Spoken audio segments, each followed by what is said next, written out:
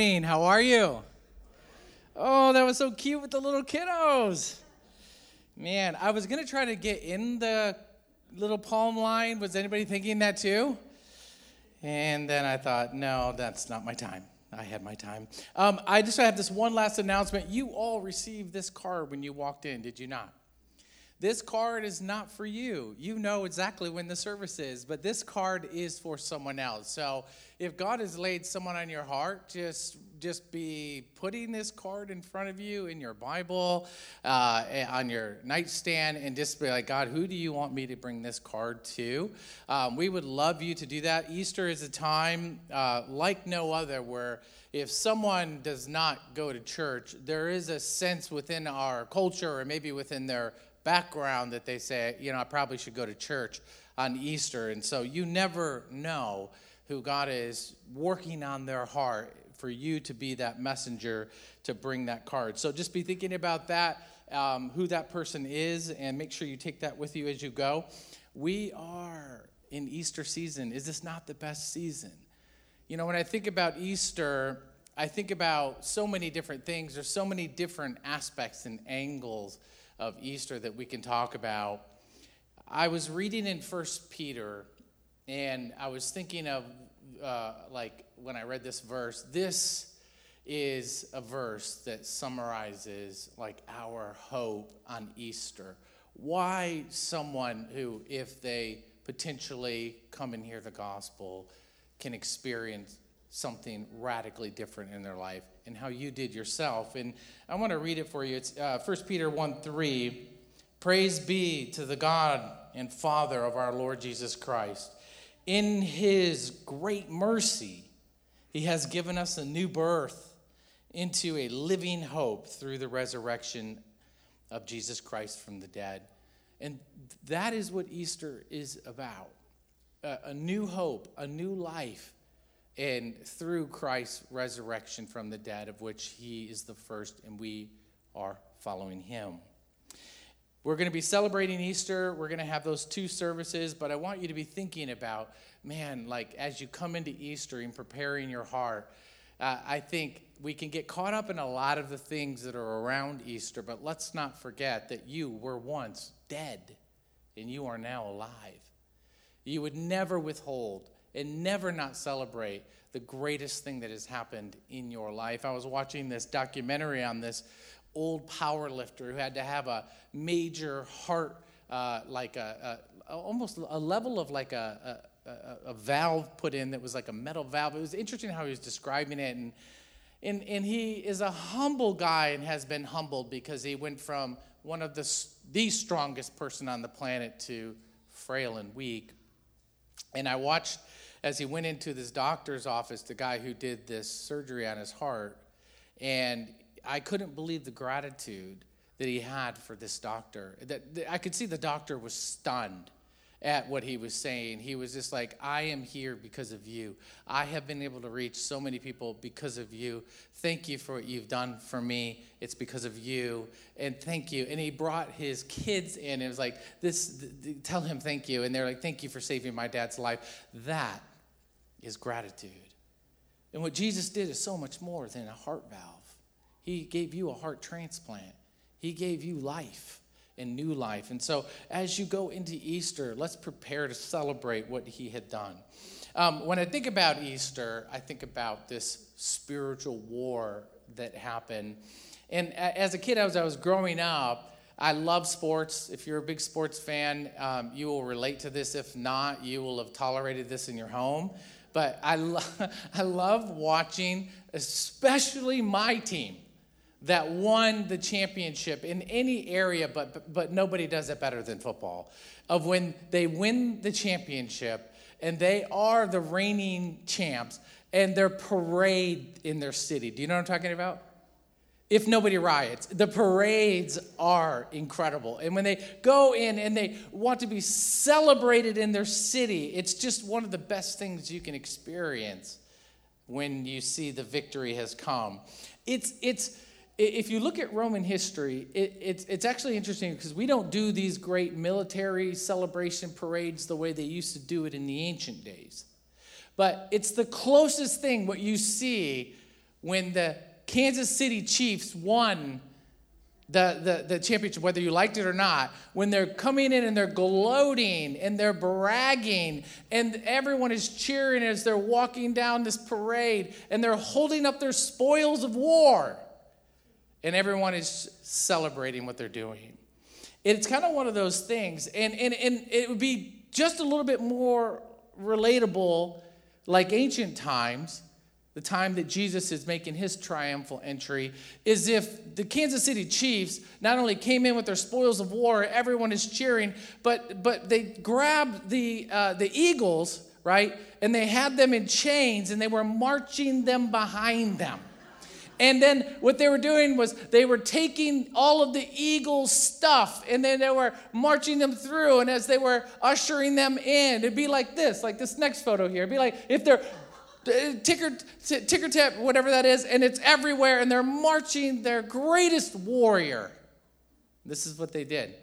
And they would bring them through, and everyone would taunt them, and they would take their greatest warrior, and they would slaughter them and all of the warriors that were the great ones that they heard about in front of everyone, and left them on display.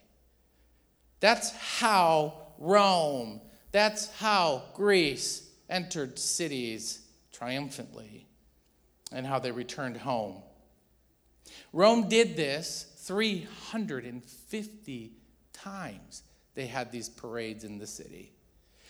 We can't fathom that level of victory. But what the people knew is while they're watching the greatest of that city that they conquered in front of them, they may or may not have realized that the utter destruction left behind, the city would never be the same again because they had everything from that city. They took it all. It meant absolute conquering conquest.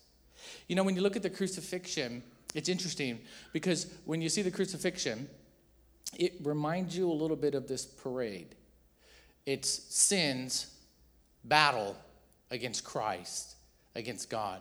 And it feels like when you look at the crucifixion, he's being marched through the streets and people are taunting him, and they take God's greatest victor, and sin seems like it's won its battle, and they slaughter him in front of everyone, and they make a public display, and they leave him for all to remember who's in charge and who has power. It feels like sin had won its victory that day. It feels like it all went that way, you know. But if you back up a week, which we're at today celebrating, it's going to feel a little different. Earlier, Jesus, a week prior, was walking into Jerusalem in a triumphant parade that he was bringing victory to those who were lost, hopeless, against the world's power. And they were thinking victory is coming. And a week later, they walk out scratching their heads saying, what was that about? Like, that didn't last long. Like, there was no chance. Our greatest leader is now there. And it's interesting because if you would remember there, and some of you may have seen it, the Michael Spinks, Mike Tyson fight. Did anybody watch this? Now, as a kid growing up, I loved Mike Tyson. And I was by the way, if you don't know Mike Tyson, if you're of a certain age, you would know him from the Hangover movies, you know, the guy with the tattoo on his face. But back in the day, he was a formidable fighter. He was a monster in the ring. Everyone was scared of him. And it was interesting because, you know, I watched his rise and fall. And as he was in the ring and everybody's watching this fight, this heavyweight fight, and Michael Spinks is like this guy who's going to take on Mike Tyson. I remember thinking at least it's going to go 3 rounds. At least. And if you don't know the fight, you can go on YouTube under the historical documents and you can find this fight. It literally, I think it lasts like just over 30 seconds. This is a heavyweight fight We're watching. We paid for the pay-per-view. We're watching it. Everyone paid to go there. And it's ding, ding. 30 seconds later, it's over, and the guy is on the ground. And you're like, how did that happen? It's over. This must have been how it felt when Jesus is on that cross. You know what I mean? This must have been what it felt like. Like, that's it. That's all there is. I have a big question for you, and I want you to think about this question all through the service, and I want you to think about it when you walk out. Do I see victory the way God does? Because I think the triumphal entry it actually has quite a bit of angles to it if you look at it, and we're gonna pull out a few today.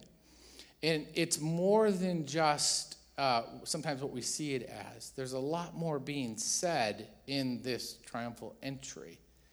And I want you to think for a second, maybe what these people were struggling with is how they saw victory and how God sees victory. Because it very much relates to your life. Because in one way, you're thinking in a paradigm that has been shaped in us to think of what victory is. But in another way, Jesus brings a victory that blows that paradigm away.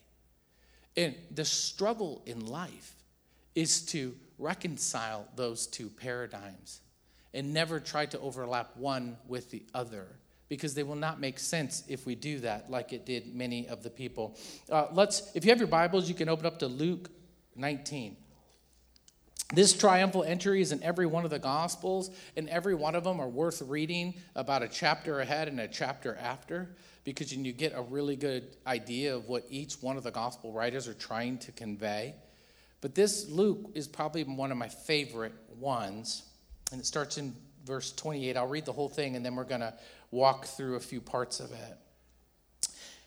It says that when he heard these things, they went out ahead and going to Jerusalem. He's on his way to Jerusalem. And when they drew near to Bethsaida and Bethany, and at the Mount of Olivet, he sent two of his disciples, saying, go into the village in front of you, where on entering you will find a colt tied, on which no one has ever sat. Untie it and bring it to me. And if anyone asks you, why are you untying it? You should say, the Lord is in need of it. Now remember, this works for Jesus. It will not work for you if you are trying to take something, okay? So those who were sent away and found it just as he had told them, and as they were untying the colt, its owners, of course, said to them, why are you untying the colt? And they said, the Lord has need of it. And they brought it to Jesus, and throwing their cloaks on the colt, they sat Jesus on it. And as he rode along, they spread their cloaks on the road. And as he was drawing near, already on the way down from the Mount of Olives, the whole multitude of disciples began to rejoice in praising God with a loud voice, and for all the mighty works that he had done, what they had seen, saying, blessed is the King who comes in the name of the Lord, peace in heaven and glory in the highest. And some of the Pharisees in the crowd said to him, teacher, rebuke your disciples. He answered, I tell you, if these were silent, the very stones would cry out. And it goes right into the next. These are consecutive stories, but they're all in one path. Verse 41. And when he drew near and saw the city, he wept over it, saying, would that you, even you, had known on this day the things that make for peace. But now they are hidden from your eyes. For these days will come upon you, when your enemies will set up barricades around you and surround you and hem you in on every side and tear you down to the ground, you and your children within you. And they will not leave one stone upon another in you, because you did not know the time of your salvation. This speaks of the destruction of Jerusalem that is executed by Titus. And it's interesting because Jesus multiple times in all of the Gospels is prophesying this moment is going to come. Verse 45, and he entered the temple and he began to drive out those who sold, saying to them, it is written, my house is a house of prayer, but you have made it a den of robbers. And he was teaching daily in the temple. The chief priests and the scribes and the principal men of the people were seeking to destroy him, but they did not find anything that they could do, for all the people were hanging on his words.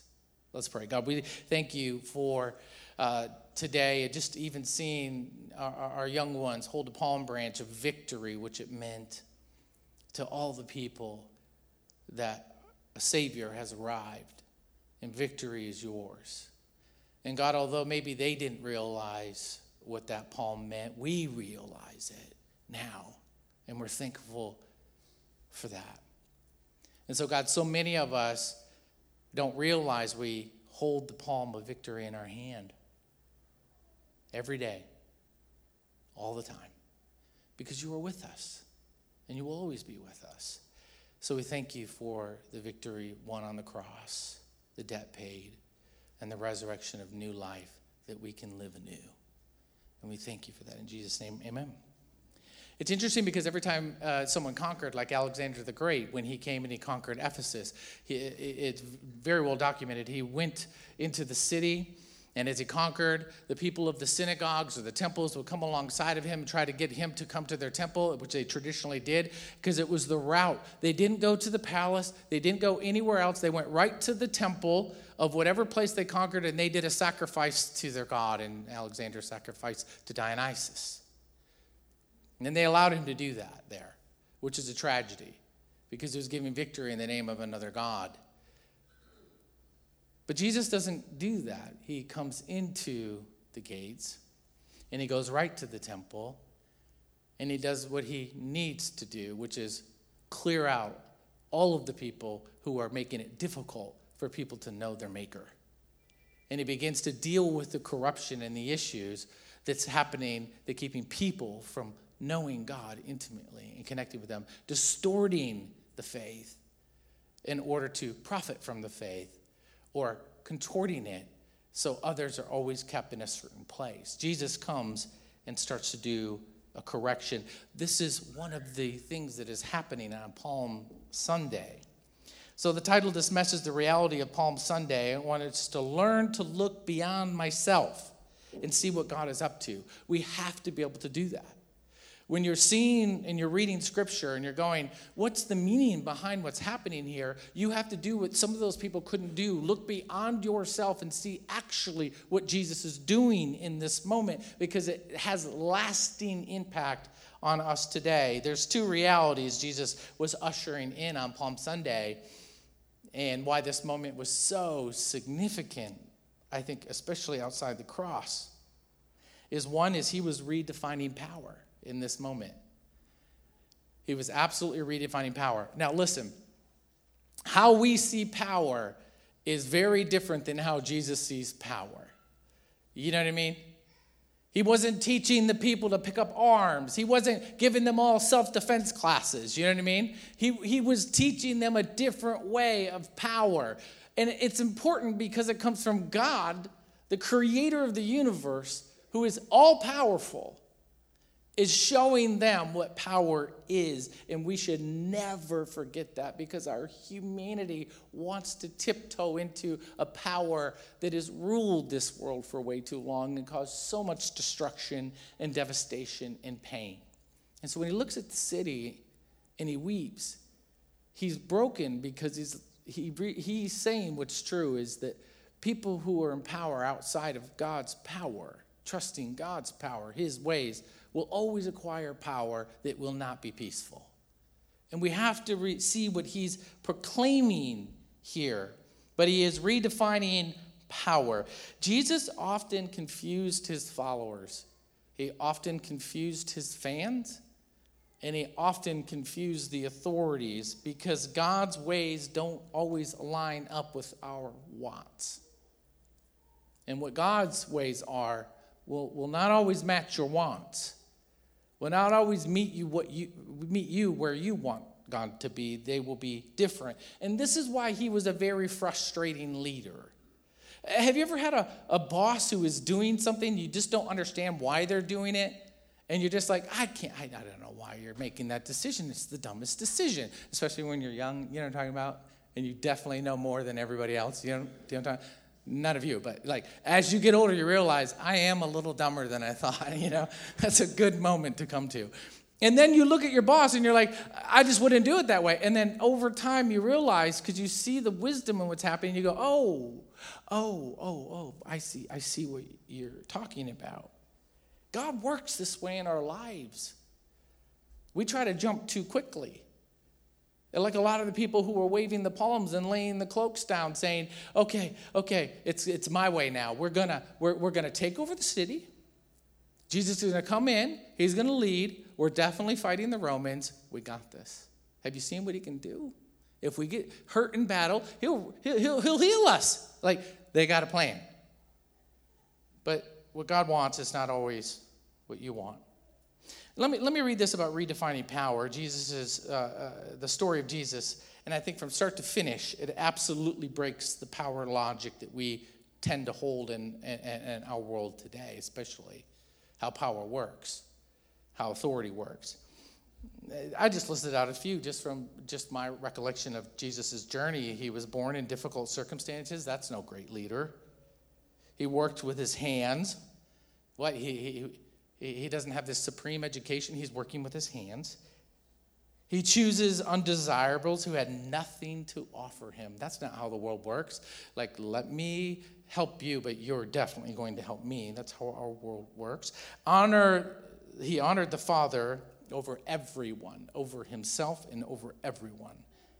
He met people where they were. He told a different story about who they were. He was hungry. He was unhoused at times. He crossed cultural boundaries. He didn't succumb to popular pressure to take what was his. He served them. And now they came to march with him into the holy city. And only a few days later, they went home. And they would probably have said to one another, like, we had hope, but that hope is gone. The thing that's interesting about Jesus, he did exactly what power doesn't do. He promoted others, he loved others, he deeply wept over their pain, and he hurt for his enemies, the people who hated him. He resisted temptation to gain the world's way. He didn't fight the world's way. He gave it all for strangers. This is not the way we do power.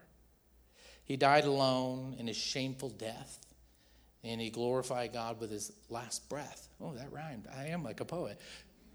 But if you think about it, this is who Jesus was start to finish. And I think when we think about power, and we think about how God will intervene with power, we have to think about the way Jesus operated. And the triumphal entry is a good framing to think. Remember who Jesus was his entire journey. So how he came in is exactly who he was.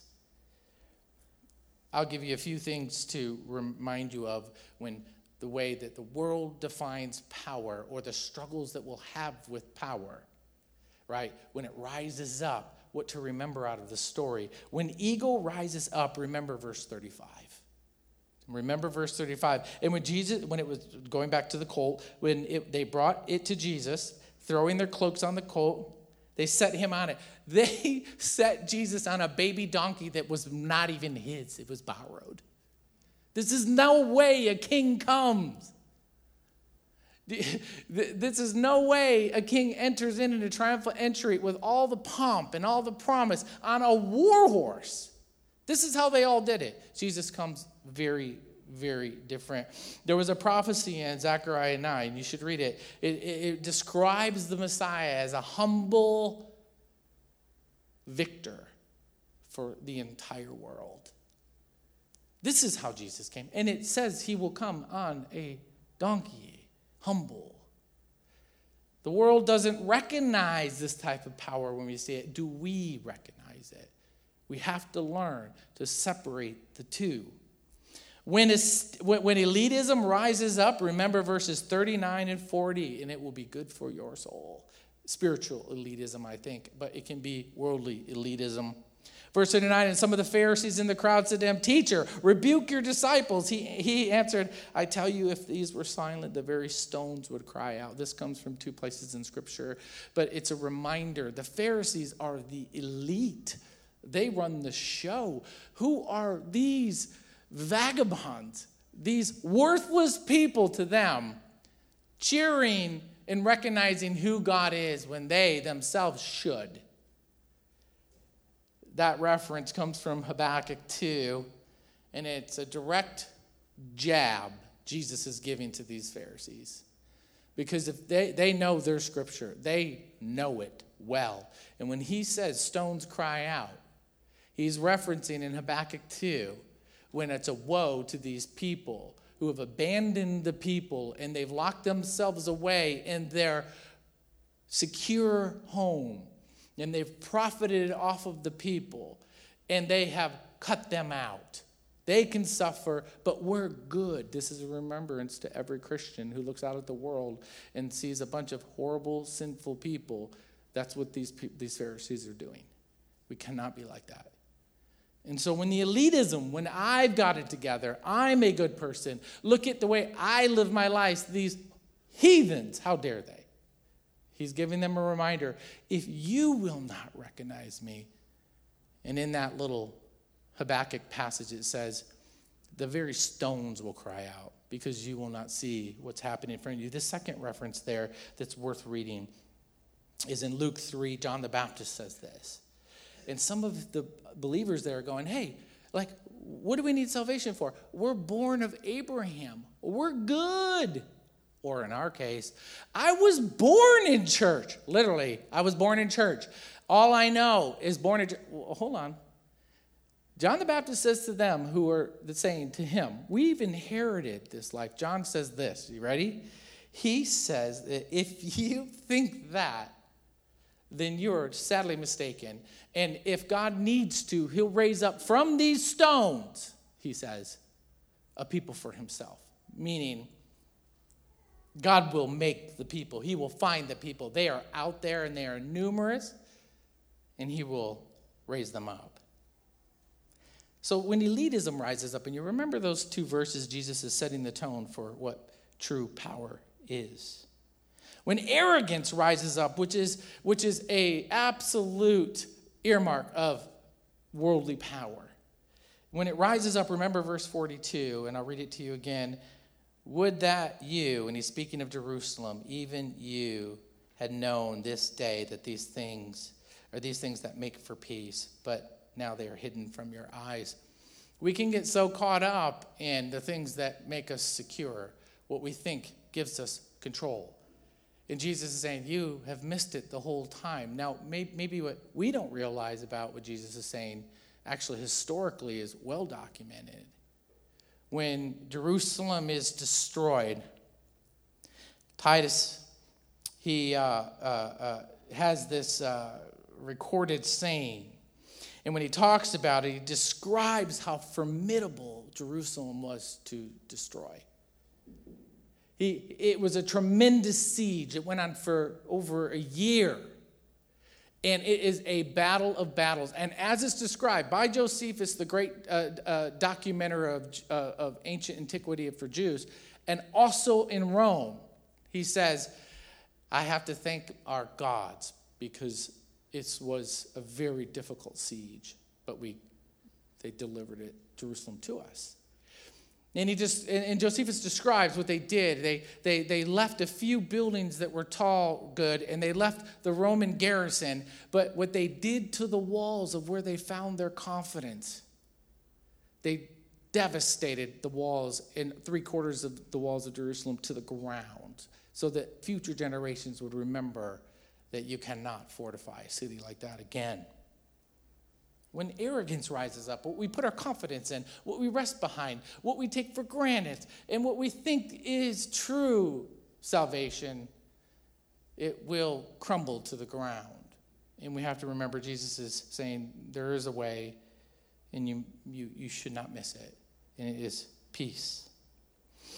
When self-ambition rises up, remember verse 46. Verse 46, it is written, my house shall be a house of prayer, but you have made it into a den of robbers. Now, I know you're thinking this is just about church and church greed and money, but you got to separate that for a second, because this isn't just about that. This is a heart check for all Christians. I can only say it this way. This is the justification we try to align with our faith for self-ambition. And we can do that in a lot of different ways.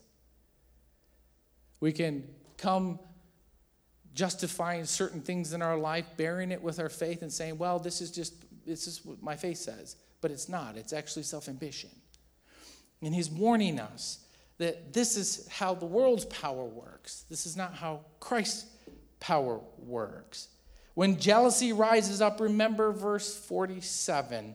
Verse 47, he was teaching daily in the temple. The chief priests and the scribes and the principal men of the people were seeking to destroy him. Now listen, jealousy is a powerful emotion. If you've ever been jealous, and sometimes it's a good thing, where it's a warning, and then sometimes it will burn the house down. Do you know what I'm talking about? It will go wild. It will make you lose perspective. And this is exactly what's happening when jealousy or wanting something that's not yours or being jealous that someone else has. This feeds into the world's power structure. I wrote this down. Jealousy blinded even those tasked with recognizing the Messiah first through their intimate knowledge of Scripture. They were the ones, these Pharisees, these scribes, these Sadducees, were the ones most informed about how to recognize the Messiah. And their jealousy of what was happening got in the way of being able to recognize who Jesus was. It's interesting because I think would I recognize God when I see him or in someone else, what he's doing through someone else? Would my jealousy get in the way? Would I recognize what God is doing? Jesus came to redefine power in this moment. I know the cross doesn't look like it, but in this moment speaks to a lot. The cross speaks to ultimate power, which is surrender and servanthood. And true power is surrendering to God's will. The second thing we can learn from this, and this will be our last thing we'll talk about today before we take communion, is he redefined people. And this is the good news, and this will lead right into communion. In this triumphal entry, you're going to see, and all throughout Jesus' ministry, he has redefined people. Do you want me to tell you how he defined them? This is just my perspective. But when I look at the vast writings in the gospel of how Jesus defined people, he defined them into two people. Here they are. Those who are in need of him and incapable without him, and those who don't realize it yet.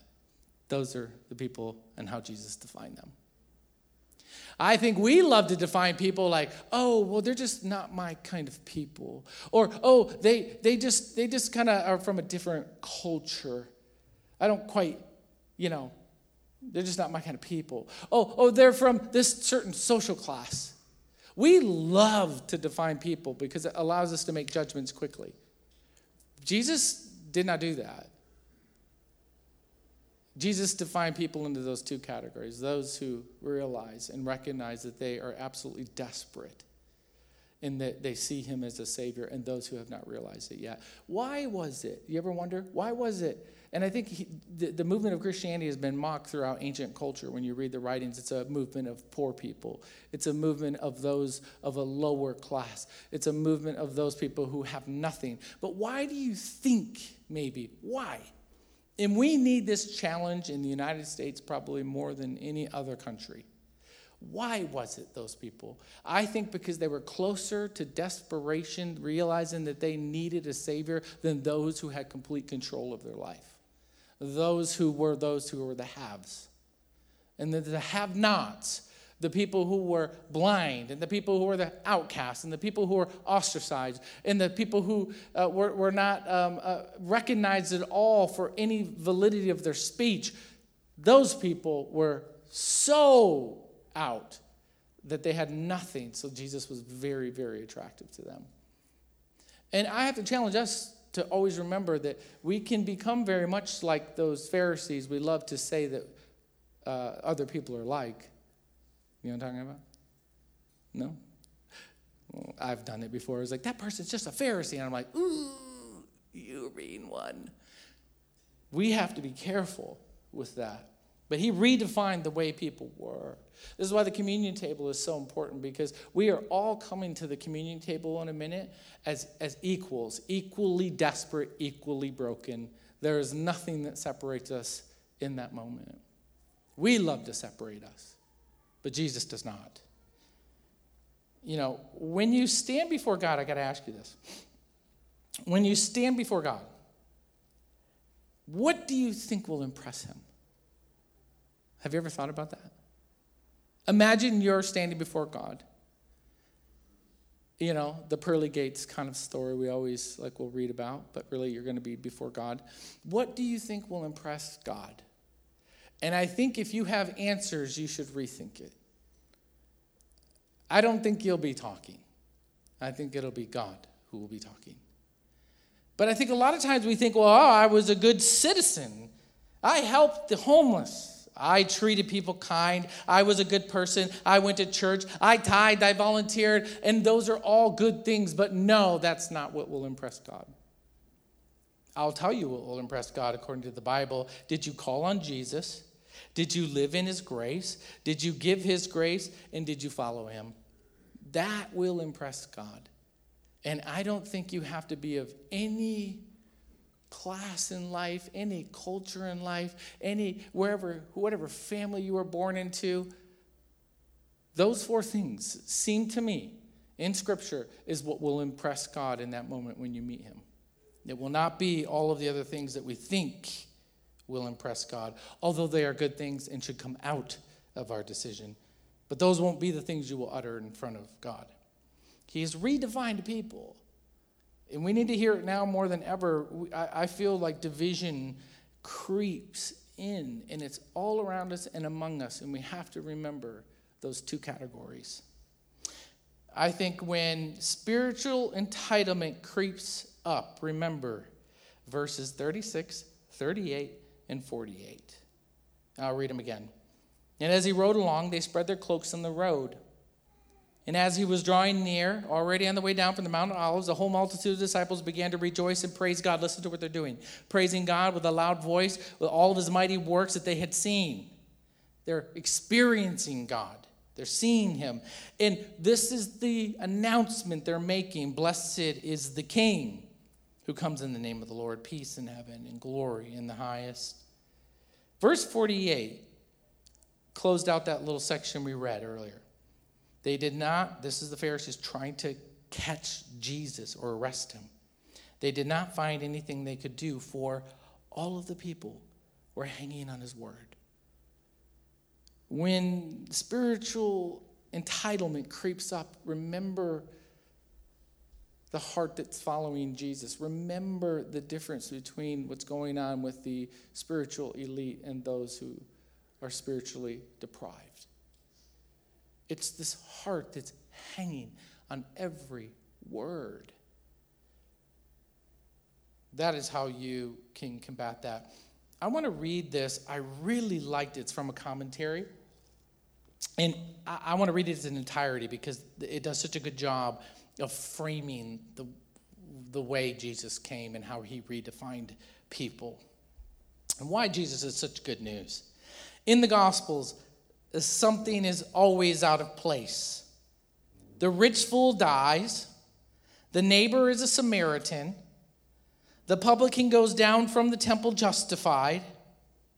And now the king enters the city riding on a borrowed donkey. Jesus was a king, but no ordinary one. The king of fishermen, tax collectors, Samaritan, who were those who were on the outs, harlots, blind men, demoniacs, and cripples. Those who followed Jesus were a ragtag bunch, pathetically unfit for grand hopes that danced in their imaginations. There were women now who leaped with joy. A Samaritan leper with a heart full of gratitude, a crippled woman who had been unable to stand up straight with dignity for 18 years, and a blind man who followed Jesus all the way to the gates from Jericho. The cloaks thrown down on the road were not expensive garments, but tattered shawls and dusty, sweat-stained rags. Jesus was a king of the oppressed and the suffering. He shared their hardships. He relieved their suffering. He accepted them when others deemed them as unacceptable, gave them hope, and embodied God's love for them, gave them love for them. And now they came to march with him in the holy city, and only a few days later, on their way home, right, they would probably say to one another, but we had hope. He was the one who redeemed Israel. Jesus was redefining everything. And I love how the writer states the contrast of how what we look for as good and as acceptable and what God sees. And so as we're going to close here, I want you to read with the first generation believers what was revealed in their hearts about victory. Because the palm represents victory. We will all be raising up, like Revelation says, and I think it's in 21, a palm of victory, chanting, cheering around the throne of God, from people from all tribes, all nations, all people with one thing in common. We hold victory in our hand, bought by Jesus. And here's how they had the revelation of victory. 1 Corinthians 5:54, death is swallowed up in victory. It's a quote from the Old Testament. O death, where is your victory? O death, where is your sting? And he describes it. Paul begins to describe what the sting is. The sting of death is sin, and the power of sin is the law.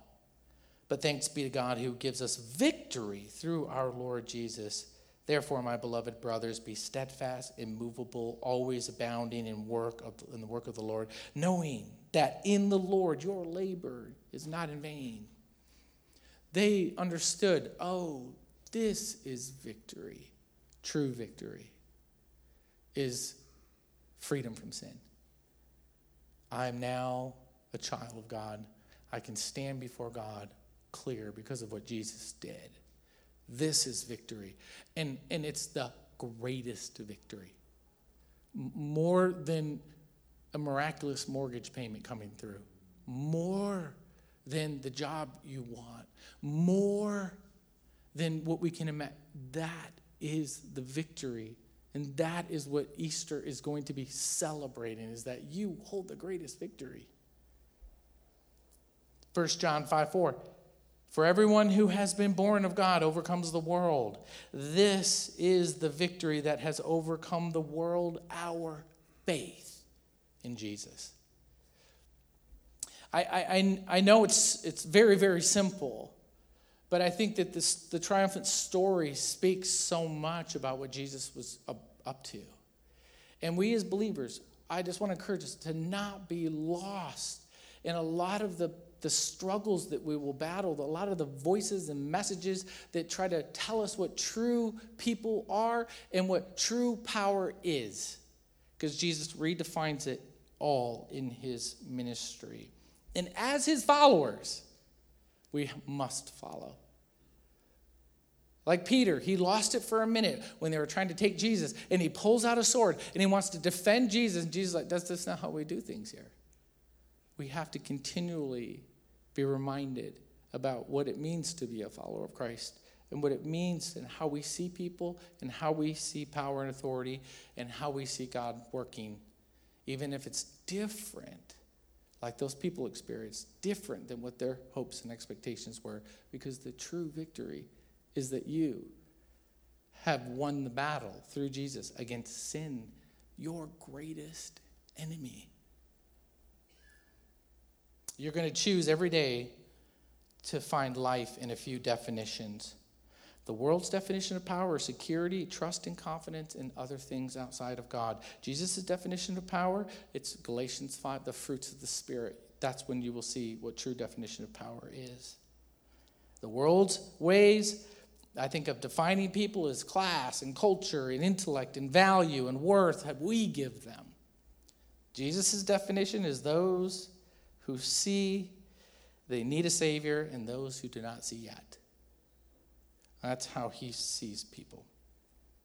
We're going to take communion right now, and I want you to, as you can come forward anytime during this song, and I want you to take a moment as you grab communion, you can head back to your chair while we worship, is to take a second and reflect on what this is.